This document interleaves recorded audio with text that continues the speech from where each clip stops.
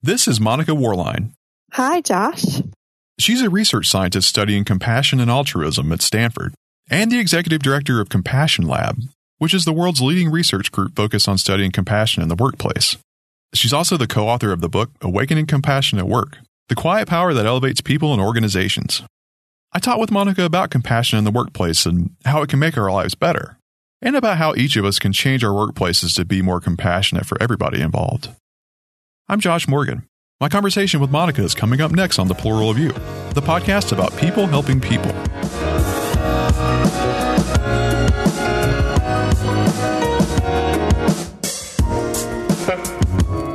I follow a lot of compassion experts and research organizations online, and Monica and I connected recently over Twitter, and I'm happy we did for a few reasons. The first is that she's a really nice person, so I'm glad to see her updates in my newsfeed. The second one is that before I learned more about her and her work, it never occurred to me that compassion can inform all sorts of human endeavors and result in something new. The trick is to add the word compassionate in front of other concepts, so you can wind up with, like, compassionate engineering or compassionate accounting. You could probably go nuts with it if you wanted and make up compassionate kayaking or compassionate needlepoint or pretty much any variant of some other thing, but that would enable people to help one another. Another reason I like Monica and her work is that she's pioneering something she calls compassionate architecture, which isn't related as much to physical buildings as it is the building of human organizations. The premise I gleaned from reading Awakening Compassion at Work is that compassionate workplaces should be designed to reduce suffering, specifically among the people who work in them. Monica and her co-author, Jane Dutton, have been studying what it means to reduce suffering at work, as well as the effects that workers in more compassionate workplace cultures experience over those who aren't. I'll let her talk about those in a bit, but I'll go ahead and spoil it for you. They're all positive. The final reason I'm glad I discovered Monica and her work is because I've been wondering for years what Americans can do about how they're treated at their jobs. The stats I've seen on the percentages of Americans who would say that they're happy at work haven't been consistent between surveys. And surveys like these don't always separate relationship quality between employees from how fulfilled their jobs make them feel. The short answer is that most workplaces are probably fine to be around, at least in small doses, but what we can all agree on is that some organizations are better to work around than others, as far as compassion goes. Whenever I hear about someone having a tough time at work, or when I read an article about workers being abused in the U.S. or elsewhere, I always wish I knew what I could do about it. I like to think Awakening Compassion at Work is a manual on how to address this problem. I read it before talking with Monica, and I think it has something for everyone on how to reduce suffering in our workplaces, especially those of us in positions of leadership. I really am proud that I was able to talk with Monica. This is one of those conversations that's going to stick with me for a while, and I hope you'll get some good ideas from it too. You can learn more about the book and about what Monica and Jane are up to at awakeningcompassionatwork.com. Here's Monica Worline, co-author of Awakening Compassion at Work. What do you find so compelling about studying compassion? I mean, you've been at it for 15 years now, and you have lots of different roles in your life that you play where you're engaging with others about compassion, particularly in the workplace. So I was just wondering, what do you like about it so much? One thing that I really like about studying compassion is that I've been fascinated by the human side of the workplace. And when you study compassion, you really have to open up the complexity of the human condition at work because you're talking about suffering and how to be with suffering. You're talking about fostering compassion by fostering good relationships and the good things that are helpful in organizations. It's such a complex way of thinking about how to be with other people at work that I think that's why I can keep studying it for so long. And I continue to see new things. Mm-hmm. Did you start out studying compassion specifically, or is this something, maybe you were working on something else and this kind of caught your attention later? I got started studying compassion as a graduate student. As I said, I was interested very broadly in the human side of the workplace. Mm-hmm. So I was studying organizational psychology, and I was interested in how people in very high demand work environments can make their work sustainable and can keep their interest and their passion over a long period of time. One of the topics that I found when I was exploring that question was having really great work relationships and building compassion into the workplace. And I was really lucky to get involved with a group of scholars, including my co-author, Jane Dutton, who were doing one of the very first research projects that focused explicitly on compassion at work. So we did have a research group that focused just on that as a topic. And I was able to join that group because I was interested from my larger exploration. What are some of the benefits that you found to having more compassion in the workplace? Well, this is a question that took and still is taking a long time to answer. So I think it's ongoing. That's a good to point out. Yeah, there's a lot of research still ongoing, but we did a very thorough investigation of all of the evidence that we could find about the impacts of compassion on the workplace when we were pulling together the research for this book. And we found really solid evidence that shows that when people experience more compassion in their workplace, the organization is able to recover more quickly from financial downturns. So there's a resilience in the organization's profitability. We found very solid evidence that when organizations have greater levels of compassion, they have greater levels of employee engagement. Employee engagement is highly correlated with client engagement. So compassion is also related to client engagement and client retention.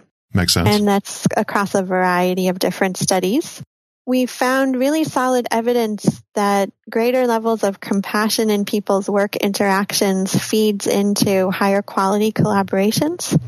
So when you have cross-functional teams and expertise from a number of fields and you need those people to work together, compassion makes a big difference. We found good evidence that compassion is related to learning and innovation in organizations, and that's a surprising relationship sometimes at first when people hear that. But when you think about how much learning at work requires failing at things and trying out things that don't work, you can start to see that compassion for errors and mistakes and building up relationships that can tolerate the difficulty of failing at things in order to learn and grow. It's a very important part of organizational innovation and people's creativity at work. And then we found a lot of evidence that greater compassion at work is tied to greater retention. So people become more committed to workplaces where they feel that they're treated with compassion. Do you have any favorite examples of workplaces that you've observed where maybe they started out as, having a compassionate culture or having more compassion competence? One of my favorite studies that we've done in relation to compassion and work was situated in the billing department of a hospital in the Midwestern United States. And they were taking 180 days to collect $1 when they started this turnaround effort, which is a really long time. Right. And they started focusing on performance improvement, but the way that they focused on performance improvement was really ingenious. It was by also focusing on building a community among their employees. They did several things, like they started using a team structure instead of an individual structure, and that changed the internal dynamics. But the other thing they did that I thought was really interesting is that they borrowed from the manufacturing model and they had a daily meeting. So they had a morning huddle every morning. And in that huddle, they explicitly asked, who's absent today? Who's under the weather today? Who needs special help today? And they used a lot of humor and lightheartedness, but they also made it very safe for people who needed help or were falling behind to ask for help. And they made it obvious where people could direct their effort. So when one person was done with their urgent billing tasks for the day, they could go and help other people in the unit that needed help. And as a consequence of making those meetings spaces where people could talk about what was going on, people started over time sharing more about their lives and what was happening in their lives more broadly. They started helping each other outside of work too. And most of the billing employees were women, and many of them were single mothers. They had a lot of financial hardship. And by the time we concluded our study with them, they had a multitude of practices that they used to keep compassion high in the unit. At the same time, they had gone from taking 180 days to collect $1 to being an industry leader. One story that you shared in the book from this group was after the morning meeting, there would be one lady working at a table with just stacks of envelopes. I thought that was a very powerful story. It sticks out in my mind. Yeah, thank you for remembering that story. That actually is a favorite story of mine as well. At this particular study, we spent time in the work unit itself and just observing what was happening there. Our very first day sitting in the unit, we saw this woman just almost buried under a pile of envelopes. It was more envelopes than I could imagine getting in years. We're all sitting on that table, and that was just one day's mail. And we just watched as everyone who came into the room and saw the pile of envelopes went back to their desks, grabbed a letter opener, came back and took a stack of envelopes. Nobody had to ask. It was so coordinated. It was like, you know, for an organizational researcher, it was like watching the ballet. It's a good way of putting it. It was so exciting for us geeky researchers. Some of your listeners might know Teresa Amabile from Harvard, who has done some very well-known studies of helping at firms like IDEO. And she has shown that the more widespread helping behavior is, the higher performing an organization can be, even a creative organization like IDEO, and that it's very important that the helping be shared across functions and across levels, and that it can come to be taken for granted as a norm. And when that happens, all kinds of beneficial effects happen for the organization. I've been wondering how much of an organization's compassion competence, how much of that is dependent on leadership? Can a group of coworkers like that decide on their own to enact a more compassionate culture and do so sustainably without leadership being involved? It's a great question. I'm going to start by just saying, for anyone who hasn't read Awakening Compassion at Work, that when we use the term compassion competence, we use it to refer to a collective process shared across people of noticing pain and suffering, interpreting it as worthy of the collective's time and attention, feeling empathy for the well-being of other people in the collective, and then taking action to alleviate suffering. And so when you say a higher level of compassion competence, Josh, that means, as you appropriately said, that it has to be shared across a collective. And there are lots of mechanisms of organizational life that make it easier for compassion to be amplified and shared across more than just one or two people. I think that our research would suggest that you can have a relatively high degree of compassion competence that develops among a subgroup of people in an organization, but you can't achieve the highest level of compassion competence without leadership. And it's very difficult to scale across an entire organization without leadership. Leadership is important in increasing the competence for a couple of reasons. The first is that leaders are powerful symbols for people in the organization, right? We turn to leaders when times are tough to look for a model of what's an appropriate response and what's an appropriate behavior. If the leaders don't model compassion, it's hard for it to spread. It doesn't mean it's impossible, but it's hard for it to spread. And the other thing that makes leaders powerful is that they often control access to resources. So if one small group of people is organizing, in the wake of a crisis, or if somebody's ill and people are organizing and rallying to support that person, without the support of leadership to go to bat for additional resources, it may be hard for the scale of the resources to really grow. I've noticed in doing work on the plural of you, and I guess just in general of trying to balance the good and the bad in the world, that some people, they tend to treat compassion and kindness as almost a form of weakness. Because I feel like a lot of people, they see it as almost a vulnerability. Like if they're nice to someone, it could be a risk because they might take advantage. I'm just wondering how do we get around that? Yeah, in fact, there's a researcher in the UK named Paul Gilbert who has done a lot of studies about what gets in the way of the expression of compassion and what are people's fears about compassion. And the number one fear is the one you just named, that if I am kind or compassionate to someone else, they will think I am weak and they will take advantage of me.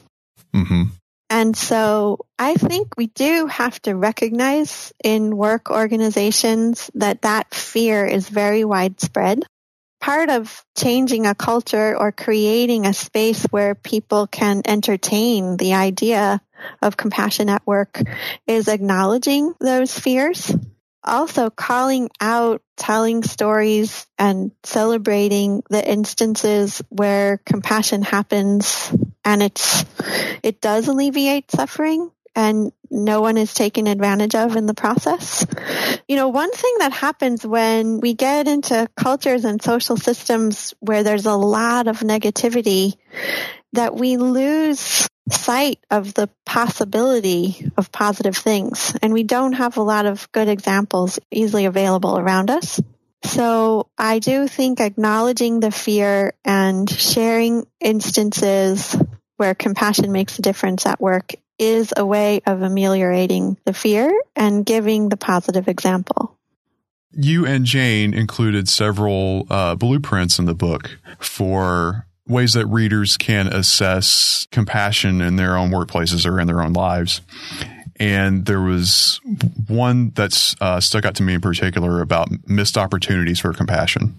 Yeah. Where if a person reading can remember an opportunity that they may have had in their lives to show compassion for someone else and they didn't take it, and maybe there's a sense of regret about that they could fill out this template, or the blueprint, I should say, and that would help them in the future to be more mindful of those opportunities.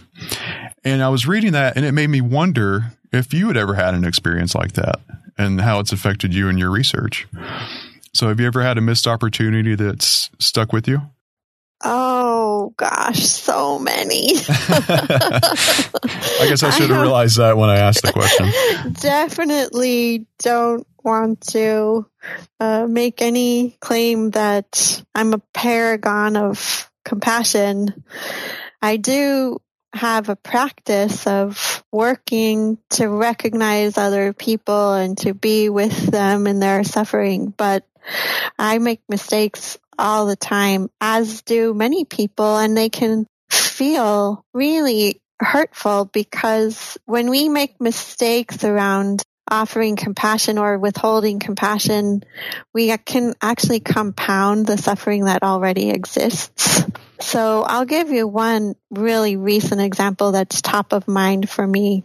I have a colleague that I work with closely, and we were working on a website redesign project that had gotten really stalled, and we were working with a vendor who had gotten really frustrated at the delay, and we were sorting through those problems together, and we were doing a fine job of working it together. And then I got called into some other urgent kind of work, and I took my eye off the ball of this web design project. And I assumed that my colleague would reach out to me if she really needed me. And I forgot to check in with her. And she was really getting buried by this project, and it was getting worse and worse instead of better. But I didn't know because I wasn't paying close enough attention. So then when I finally did reach out, I kind of heaped on about something else that wasn't working. Uh-oh. And she was already handling more than her share. And she basically was kindly said, "Why are you bringing me yet another problem when I'm actually still managing this other whole bundle of problems?" Oh, yeah. And that it just suddenly reminded me, it creates a lot of pain when processes don't work well, and then people start to get interpersonally irritated with each other. So she was carrying that pain, and then my adding demands and adding load to what was already an overloaded plate was creating another form of pain. And I was doing it because I was being inattentive, right? Like I was assuming that if she needed help, she would ask me. And if she didn't ask me, everything was fine.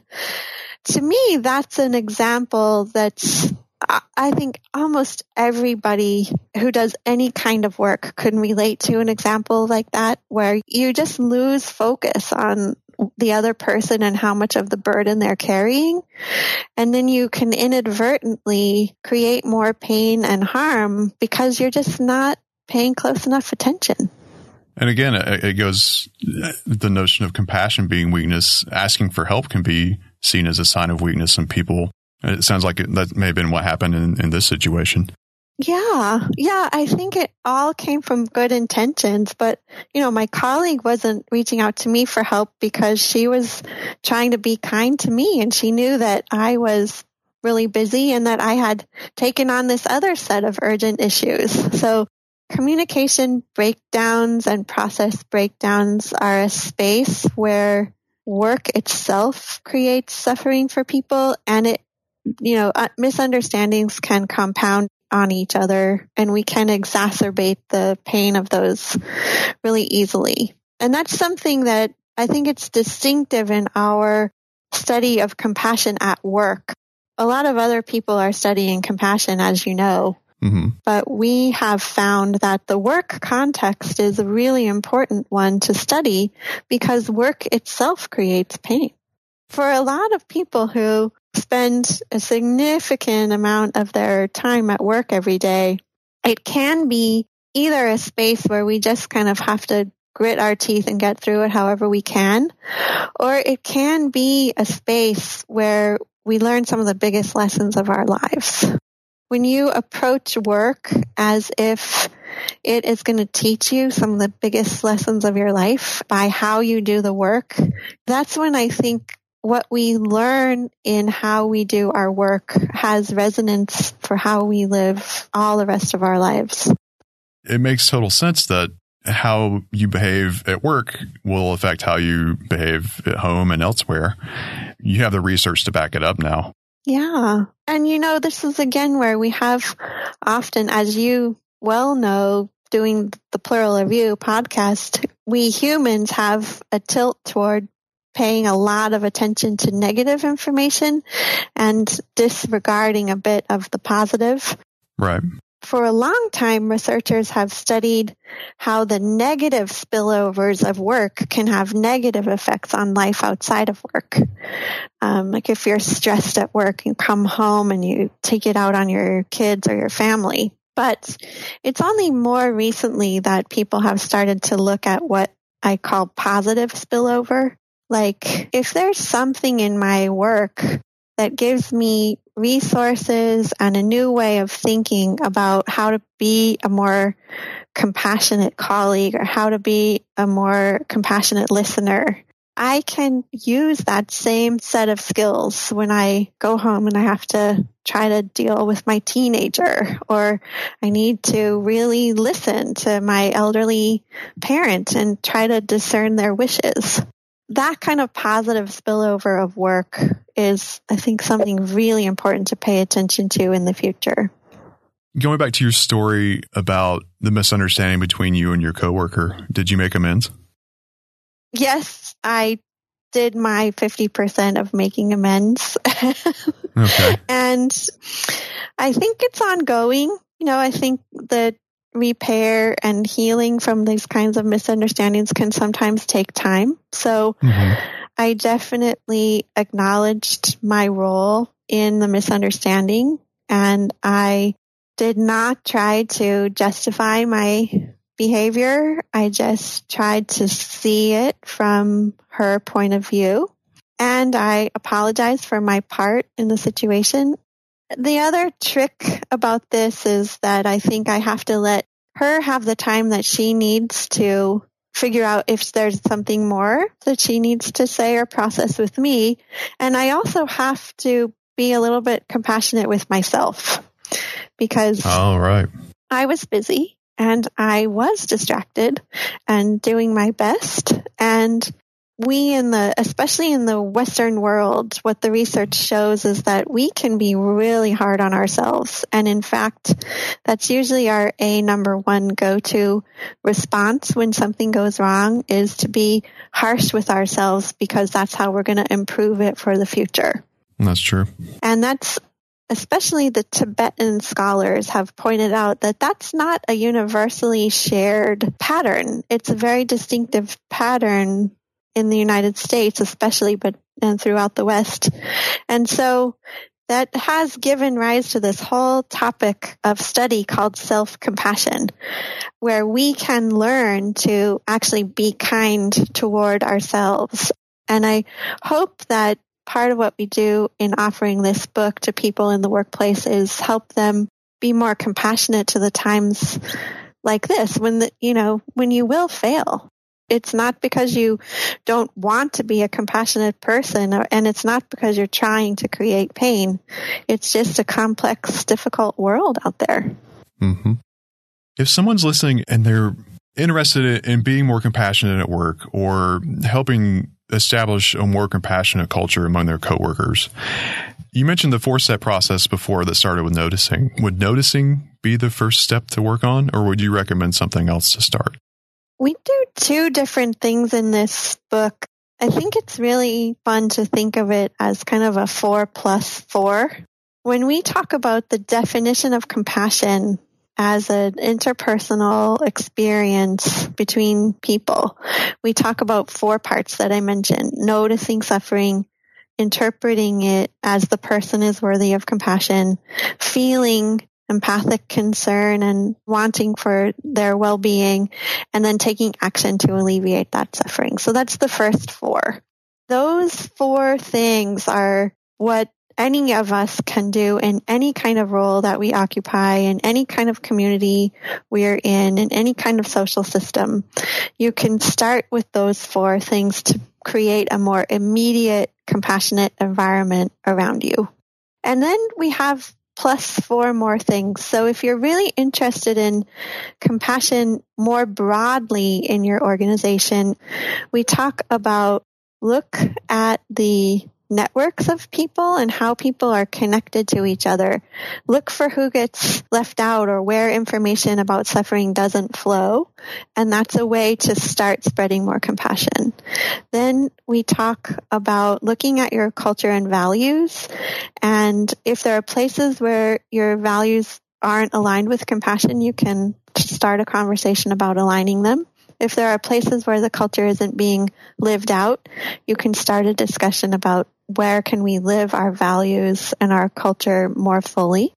The third thing we talk about is looking at the way you define roles and realizing that any role in any organization could be redefined with more compassion, and inviting people to craft their roles and their role definitions in a more compassionate way.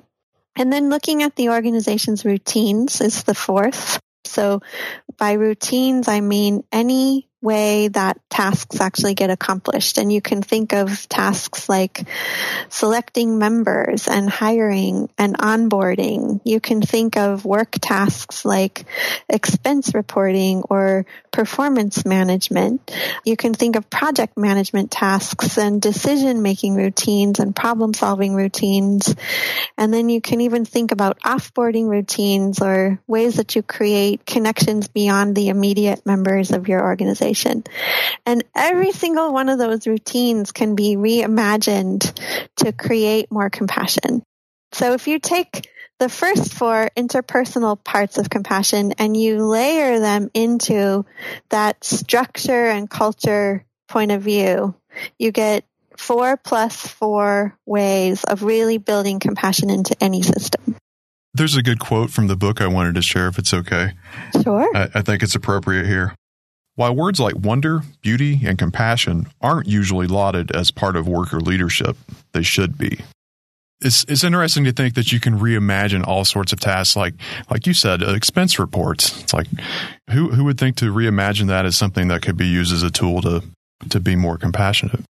Thank you so much, Josh, for selecting that quote about beauty and wonder, because I do think that when we can create compassionate spaces together, we do create the best of the human condition. And I deeply hope that people get to have more of that experience in their work lives, because as we've talked about, suffering is so widespread and there are so many difficulties in work life that this form of beauty is a wonderful counterpoint to that suffering. Where would be the best place to find the book online? The book is published by Barrett Kohler Publishers. So if you want to order directly from Barrett Kohler, you can do that. It's also available on Amazon, and it should be widely distributed and available through any of your favorite bookstores or your favorite online book sites. And we also have a chapter available on awakeningcompassionatwork.com. Now, what if we wanted to follow you and your work elsewhere? Where would be the best place to do that? You can follow at Monica Worline on Twitter or on Facebook. There's a public Monica Worline page that's available. And you can connect with me on LinkedIn, Monica Worline as well. And Jane and I will be doing a lot of updating on awakeningcompassionatwork.com. Is there anything I haven't asked that you'd like to talk about? We touched on this, but I think it's important to acknowledge that compassion is a complex and difficult subject. And when you start wading into the terrain of human suffering, as you said, it's vulnerable and sometimes it's scary. Very often people are stopped from being compassionate because they feel like they don't know what to do or they don't know what to say. Right. And my final word would be that in our research, time and again, what we have discovered is that when you don't know what to do or you don't know what to say, the best answer is do something or say, I'm so sorry for what you're going through. And just start there by being with the person or the people who are suffering, because mostly you can't fix people's suffering anyway. So it's really important to just be with people and let them know that you're there. And that's sometimes the most powerful compassion move you can make.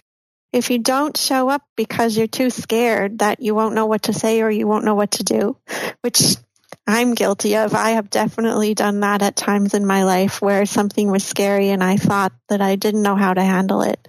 Yeah, I me look too. back and I think, gosh, it's too bad that I missed that opportunity because I might not have known what to say, but just being there and not saying anything would have been fine. I really do feel like this book is going to make a big difference in my life going forward in my career. And I just wanted to thank you for writing it. And I also wanted to say that I'm looking forward to following you on Twitter. I've really been enjoying your updates. Thank you for saying that. That's everything that you hope for when you're going through all the work of writing the book, is that that it has the potential to really be of use. And I likewise think we're buddies now for as long as Twitter lasts anyway, because I love following you on Twitter. I love seeing what you're up to, and I love your website. So I will be following you right back. Great. I'm glad to hear that. Take care, Monica. Hope you have a good night. Okay, good night. This is The Plural of You. I'm Josh Morgan, and the show's website is pluralofyou.org. That's all I have for now. Thank you for being kind today. Take care.